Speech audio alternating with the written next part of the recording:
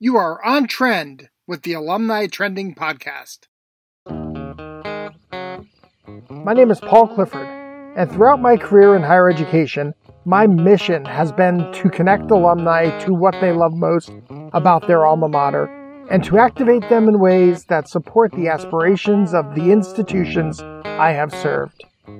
As advancement professionals, we are leading a movement, a mobilization of alumni in support of education for a lifetime. On this podcast, you will hear the voices leading our profession, advancing our institutions, and keeping higher education strong around the world. You are going to learn and be inspired by the passion and purpose driving these advancement professionals right here on Alumni Trending. What's up, trendsetters? Welcome to the Alumni Trending Podcast. Our trend lines on this episode include nonprofit philanthropy, creating diversity, equity, and inclusion from the inside out, advocacy and support of women of color in fundraising and philanthropy, and the Blacks in Advancement Pledge. You might remember we talked to Kim Naioni a couple episodes ago about that pledge, and today we're going to talk with Yolanda F. Johnson a little bit more about diversity, equity, and inclusion and how that pledge came about. But let me tell you a little bit about our guest before we actually dive into our conversation.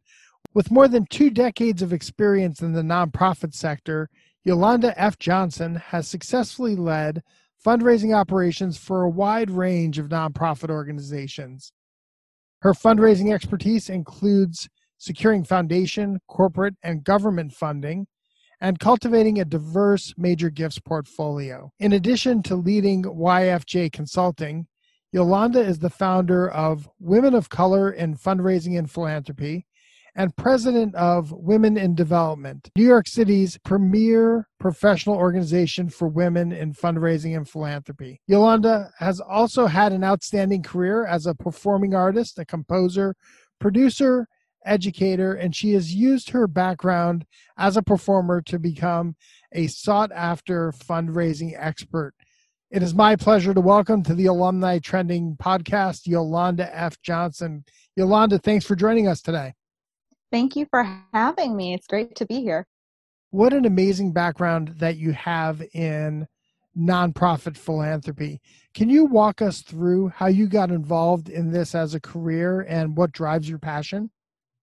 Well, I've always had a love of giving back and of bringing people together in order to get the good work done, just the collective spirit of good work. And so that's something that's been on my heart from a very young age, actually.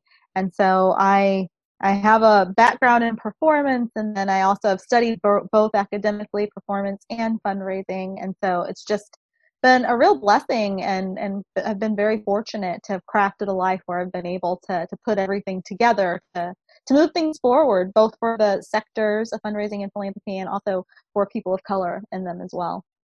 All right. I can't go too deep into this conversation without talking about your career as a performer before we dive into our other topics. So can you give us a little bit of a flavor of the type of performance, the type of music that you're interested in and that you perform and compose?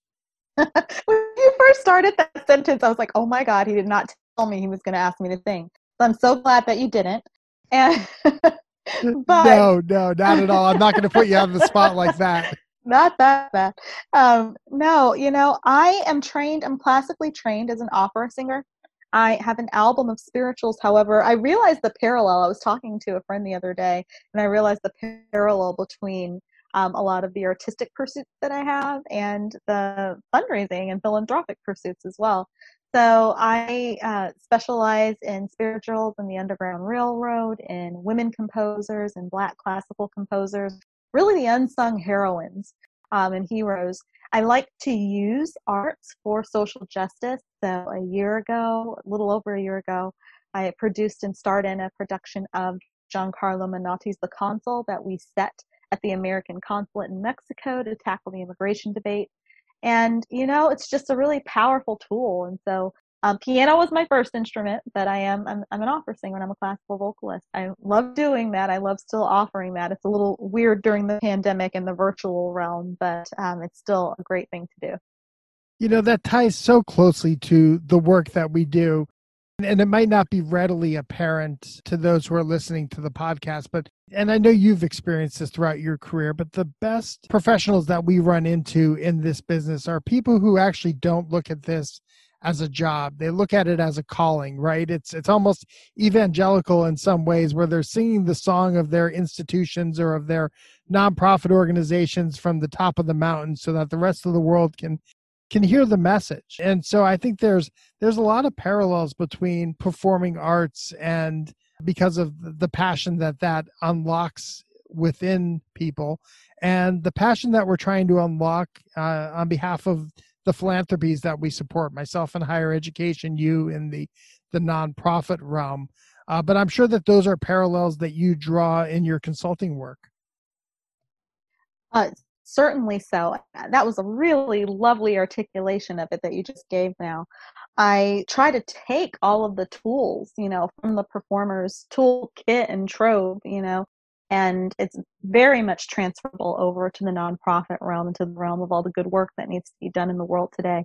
And specifically, I have a workshop actually called All the World's a Stage, where we take performance practice and I use it literally to help people and to train them on how to make the ask, how to be comfortable in it, how to enjoy their existence in the nonprofit realm of fundraising and philanthropy, and how to be successful, quite frankly, getting into character so that you can maximize the success of your organization, of whatever it is you're trying to move forward.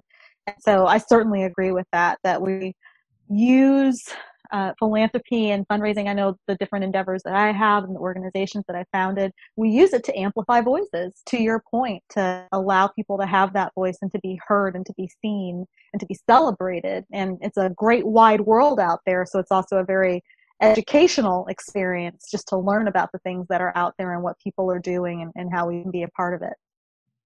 Absolutely. It also speaks to the work that goes on behind the scenes in both of those settings, right? You just don't show up on a podcast and have the host ask you to sing, right?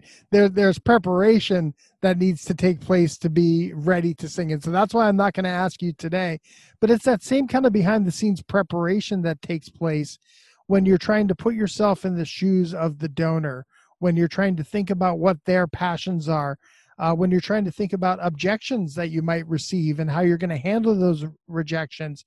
It's one thing to handle them in the moment. It's another thing to have had prepared for that and have had that experience so that you're better at handling it in the moment because you've prepared to be on that stage, right? Whether it's the performance stage or on the stage in somebody's office or in their living room, asking them to make really transformative philanthropic decisions.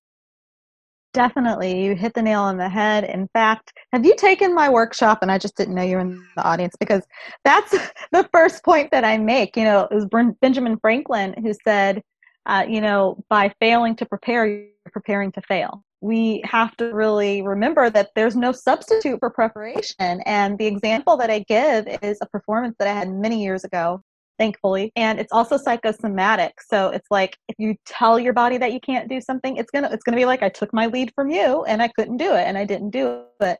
But preparation, there's just no substitute for it. It gives you a calm, it gives you a peace, it gives you an extra creativity to be able to make something your own, to be able to pivot.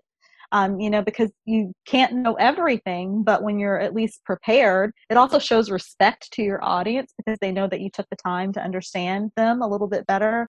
So there's certainly no substitute for it, and you have to, that's the very first step in fundraising and philanthropic success, is to be prepared.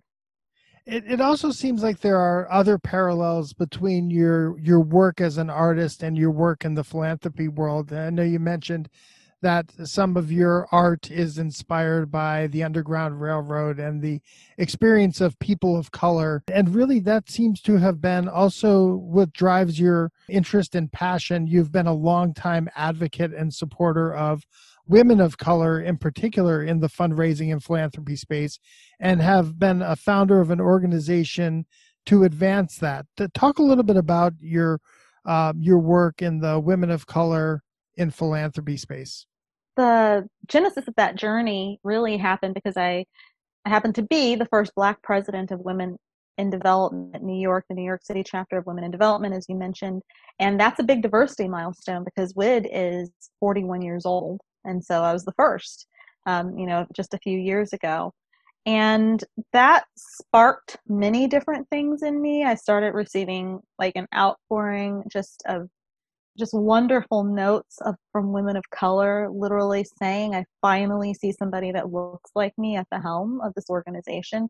And now I feel like I have a place there a little bit more, and that was very important to me. And we launched a diversity and inclusion task force at that time. We dug deep into WID's history, just what it was as an organization, how to make it more diverse. And that was a 2-year endeavor. It culminated this June. So I wrote an article about that, diversity, equity, and inclusion from the inside out. And then I just said, what I learned most from that process is that change does take time. So that task force, I have transitioned it rather, into a committee. That's a standing committee for WID to move that work forward. But it was still really clear that there was a remaining need for a space for women of color to celebrate and build community around the unique experience of being a woman of color in fundraising and in philanthropy. And so I moved forward even in a pandemic because the work has been standing for a long time. It had been in process for a long time, but we pushed it forward and woke born earlier this year. And we already have more than 700 members across the nation and internationally. It's been a beautiful experience of bringing people together in community during this virtual time that we're in. We've got some amazing programming. We have career assessments on both the philanthropic and fundraising sides. We have a symposium that's coming up in November. That's a day-long event of getting together and tackling lots of different topics.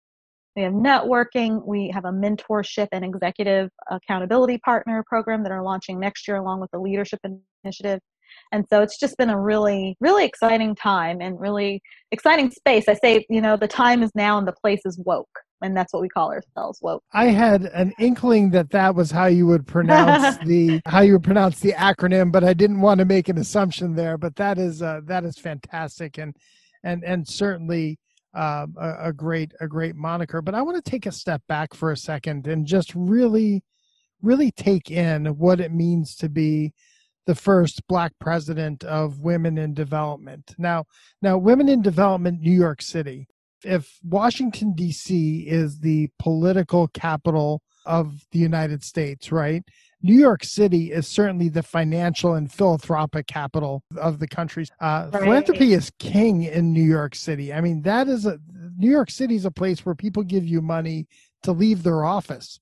Right? It's kind of money. So you are the president of Women in Development New York City, not only the premier women's professional organization in terms of fundraising and philanthropy in New York City, but arguably in the world. Talk a little bit about the responsibility of being the first.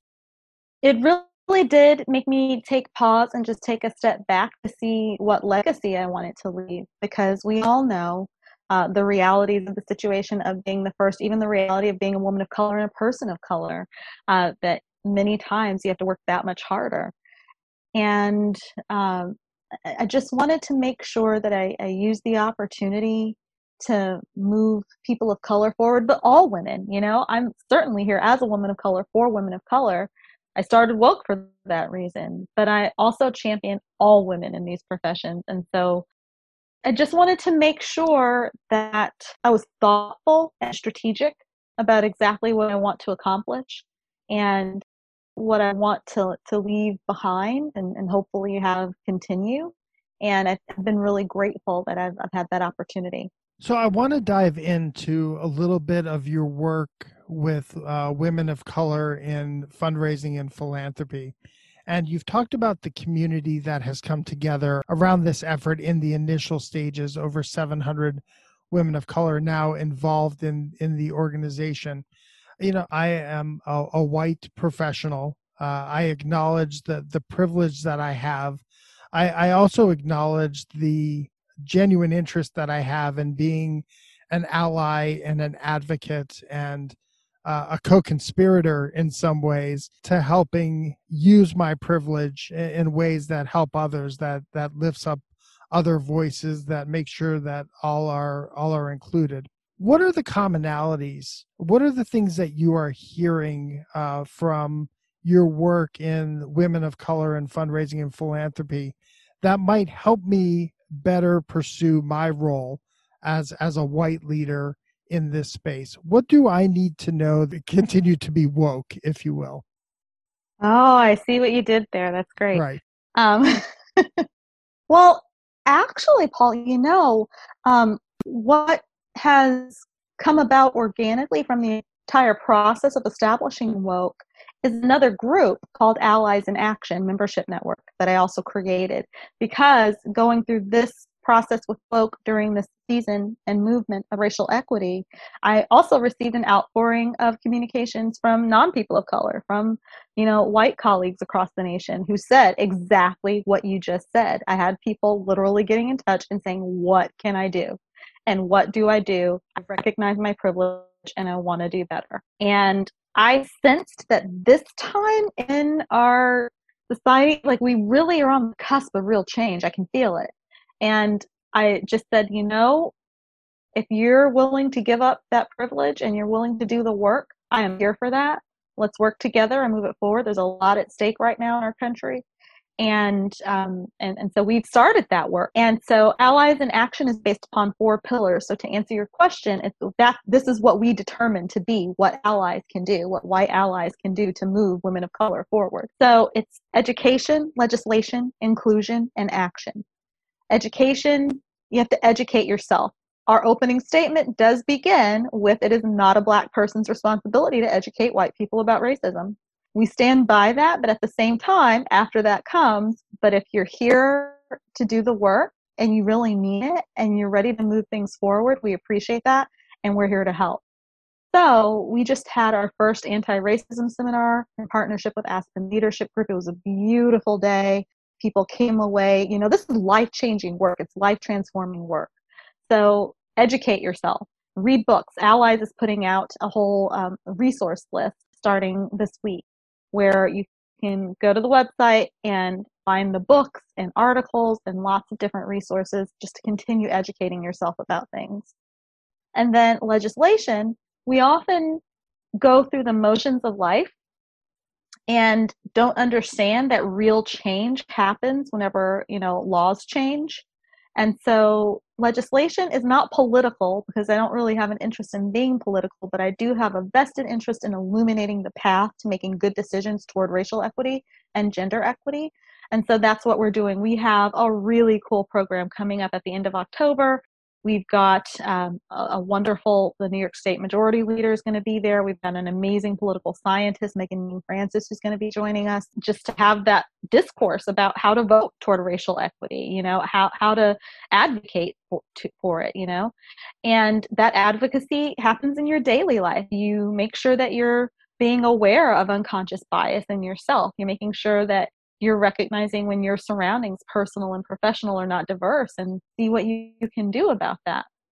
So that's education, legislation, inclusion. That's basically what I just said. You're making an assessment of your life and how you can help move the needle, how you can speak up for someone, how you can give up that seat at the table maybe to give someone else an opportunity. And then action is putting it all together. And action's 2-pronged for allies. It's partially personal. So we all have stuff to fix in ourselves, right? Right. We all have areas where we can grow. So that's a personal thing. And then what I'm super excited about is the action component of Allies in Action is Allies Give. So each year, beginning with year end 2020, every single ally, we've got nearly 150 allies. Everyone's going to make a gift of a size that's meaningful to them. So this is putting your philanthropic dollars to work. So this is another thing you can do to be more woke. And it's all going to be toward women and girls of color and racial equity. We are going to make a big impact. I'm really excited about it. My consulting practice, YJ Consulting, is building a portfolio for all of the allies to be able to make that gift. And we're just really thrilled about it. So that's the long answer, but it's what I really believe in. It's why the entire premise upon which our allies program is based. So I think those are the 4 things that you can look into doing to be more woke. That's fantastic. Education, legislation, inclusion, and action, and that two-pronged approach to action. I think that we often stop after the education piece, right? But it's really important to persist through that. I know in some of my personal education, if I'm being completely honest and honest with myself and with the audience here, but some of the reckoning that takes place when you're doing this work is really hard to hear, and it requires us as leaders to really have the fortitude to persist through it, right? To really understand why those messages are hard to hear, right? It's that internal reckoning. And so, yes, you're absolutely right. It's not the responsibility of others to do the teaching, but more of a self-education process. But I know as I've gone through that process, I've had to stop to really self-reflect and think when I hear the word white supremacy, what that actually means in this context, and how to be anti-racist requires courage that we might not have mustered before. And I'm going to include all the links to the organizations that you're involved in and all the resources that we talk about in the show notes on the Alumni Trending Podcast website. You referenced earlier an article that you wrote for the Chronicle of Philanthropy called How We Are Creating Diversity, Equity, and Inclusion from the Inside Out. And it takes a look at your work as the president of Women in Development. It gives a roadmap for how you can actually infuse diversity, equity, and inclusion throughout your organization. But can you take us through some of the high points that people might want to look out for? Sure. That article was just really a labor of love because we had culminated the task force, and I learned a lot from that process, and it was a real joy to be able to share it. I think that at the crux of it all is just you want to see real change, right? So often we do task forces, we do committees, we do different entities, we come out with reports, and then they go onto a shelf. Like, I know a lot of people who are in the audience today probably have done a strategic plan and it's on somebody's shelf somewhere. And so you want to be able to pull these things out and actually use them. You want to bring the research and the work to life. And the way to organically do that, you have to start from the inside out, as the article suggests, the name of the article. And, you have to do the assessment first and understand yourself. You have to know yourself before you can make change, right? So doing that the assessment process, being honest about that process, and then making measurable, actionable steps for change. And, you want to be able to do something immediately because it builds the momentum, it sends things moving forward. And then you want to have the longer term things that you want to accomplish as well. You want to back everything into a strategy so that you know that you're being true to your organization, to its mission. And again, that's actionable steps, things that can really take place. So look at your programming, look at what you're offering, look at your leadership. Do your constituents see themselves reflected in the leadership? These are, very basic DEI principles, but really profound at the same time. You also should look at your mission, and I suggest that many organizations consider adopting rather core value statements. So you have your mission, you have your vision, and then what are your values? What do you really stand for? What is everything that you do back into along with your mission?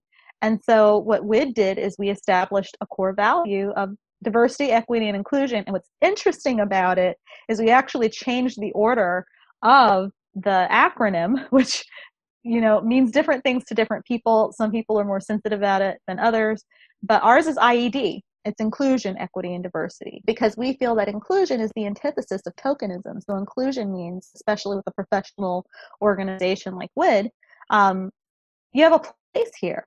There's no tokenism here. You're just as entitled to be here and do things as anybody else. And then we get into equity and diversity. So I think those are some of the key steps that an organization can take. That's an important point that you make about tokenism. A lot of the and I'm using air quotes here, which don't really translate that well on a podcast, but a lot of the actions that organizations take are around checking boxes, are around here's a checklist of things that we're going to do. Right. And once we're done doing this checklist, the work is done. And both you and I know that that this is ongoing work that we have to persist in. Once that checklist is completed, you have to create another checklist and go through that checklist, and then you have to reassess where you are as an organization and go through it again and again and again, because that's the only way you get better, right? I mean, this is not just in DE&I work, but this is in anything that you want to do to improve, is that you have to continually be moving forward, because if you're standing still, or if you're complacent, or if you're happy where you are, you're actually moving backwards, because the rest of the world is moving forward without you. Definitely. And it's funny that you say that, because I've been very transparent with people about Allies in Action. I tell them this is not the place for you if you just need to check a box, because there's real transformative, life-changing work that's happening here. And, it's a self-selecting process. But you have to mean it. It's the same thing about the whole principle of philanthropy. A study was done several years ago, and just read an article about it in U.S. News and World Report about generosity and about giving, about philanthropy. And it said that it truly is better to give than to receive, right from the Bible. It actually is. It's true. It's literally true, physiologically true. And the key, the clincher of the whole thing is it has to be authentic, or it actually doesn't work. It's like a placebo effect. So unless you really mean it, it doesn't have the same positive impact on your heart rate and, your mental state and emotions. But if you mean it, it really is a wonderful, healthy thing for you to be generous and to be philanthropic. So I think that ties back into everything, that you have to be sincere with the work that you do. Box checking isn't going to go very far, and it's not going to make any change. And accountability is a big component of Allies in Action as well, because we know that it can be easy. We all lead busy lives, and it can be easy to just sort of fall off that bandwagon. And that's why we have a whole follow-up process that we're going to be doing as well, just checking in with people to see how it's going and how we can still support them. So our paths have crossed in a serendipitous kind of way. I mean, but we were brought together by Kim Naoni, who is involved with an organization or a committee.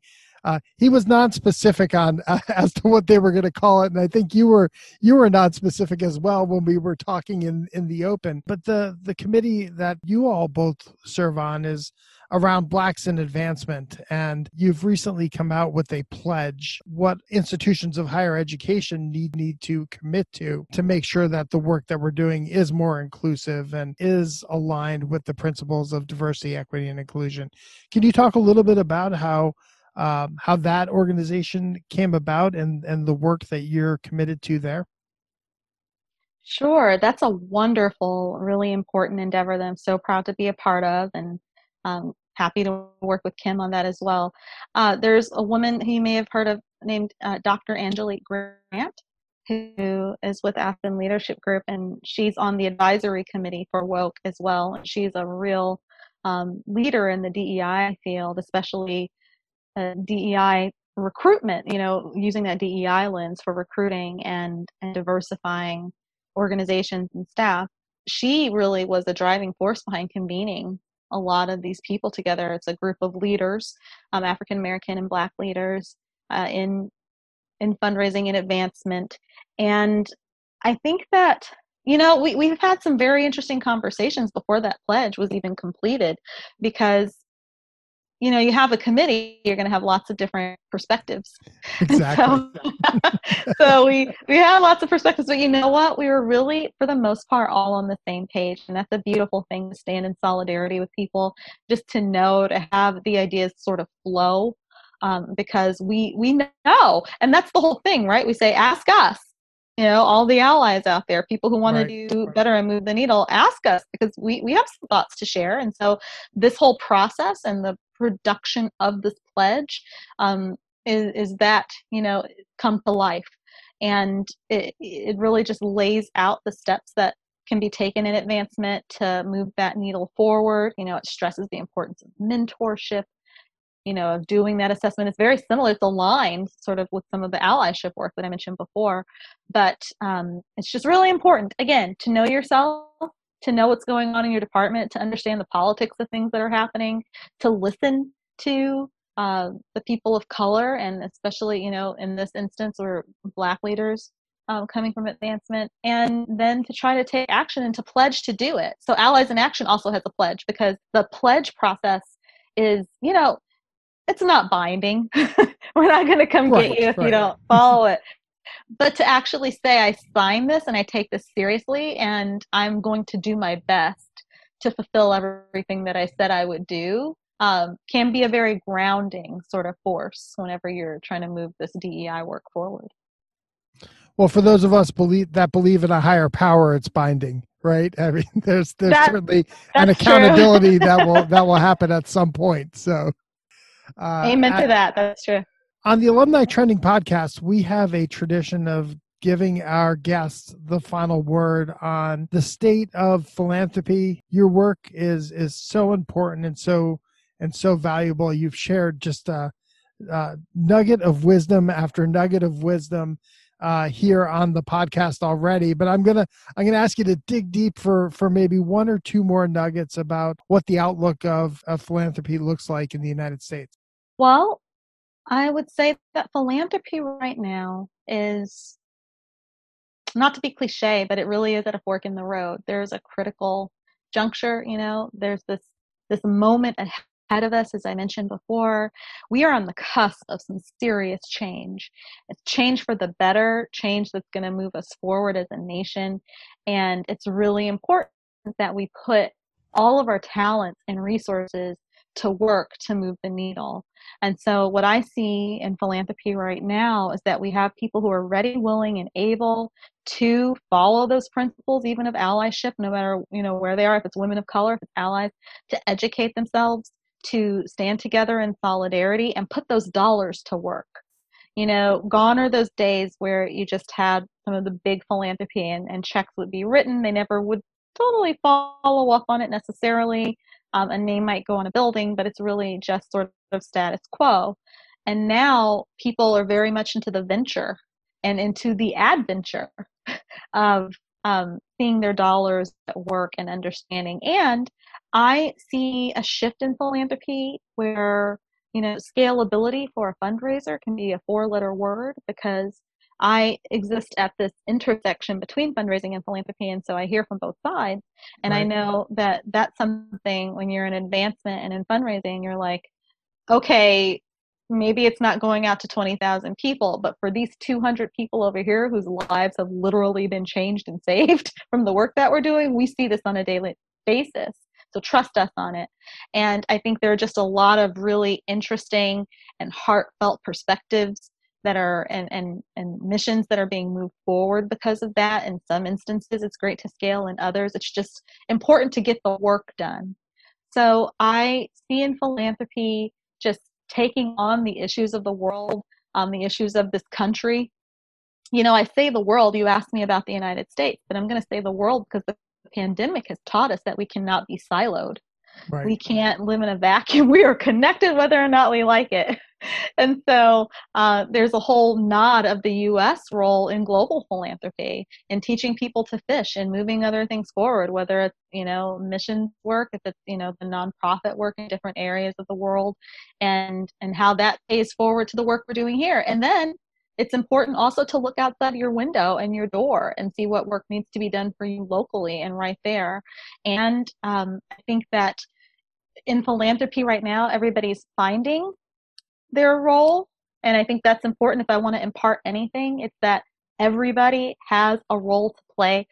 The archetype of what a philanthropist is has changed. It is no longer a wealthy, affluent white male or even female. It's shifting. It's changing. We're starting to look at our history, even as people of color, and say we stand on the shoulders of these giants like Madam C.J. Walker and lots of other people who have come before us And we all have a legacy, black or white, whatever your background, we all have a legacy to be proud of as far as philanthropy and helping our communities is concerned. So to embrace that and then assess your own goals and talents and whatever resources you have and identify that you are a philanthropist or you are a person that is moving philanthropy forward.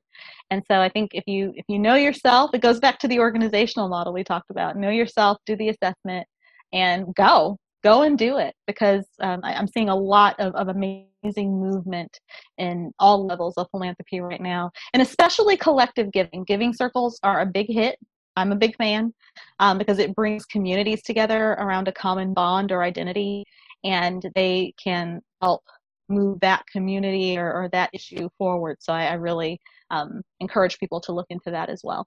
What a great way to end the podcast. Yolanda, thank you so much for joining us on the Alumni Trending Podcast. You are a leader in this space, and sharing your expertise with us today is greatly appreciated. Thank you.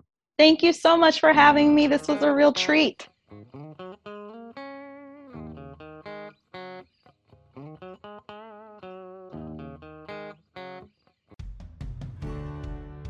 I'm John Feudo, Vice Chancellor for University Advancement at UMass Lowell, and I'm staying on trend by listening to the Alumni Trending Podcast. There you go, trendsetters, another episode of Alumni Trending. If you are enjoying the Alumni Trending Podcast, make sure you go out to iTunes or your podcast app of choice and give us a rating and drop us a review. We'd also love to hear from you. Drop me an email at paul.clifford@alumnitrending.com. Until next time, thanks for tuning in and keep trending.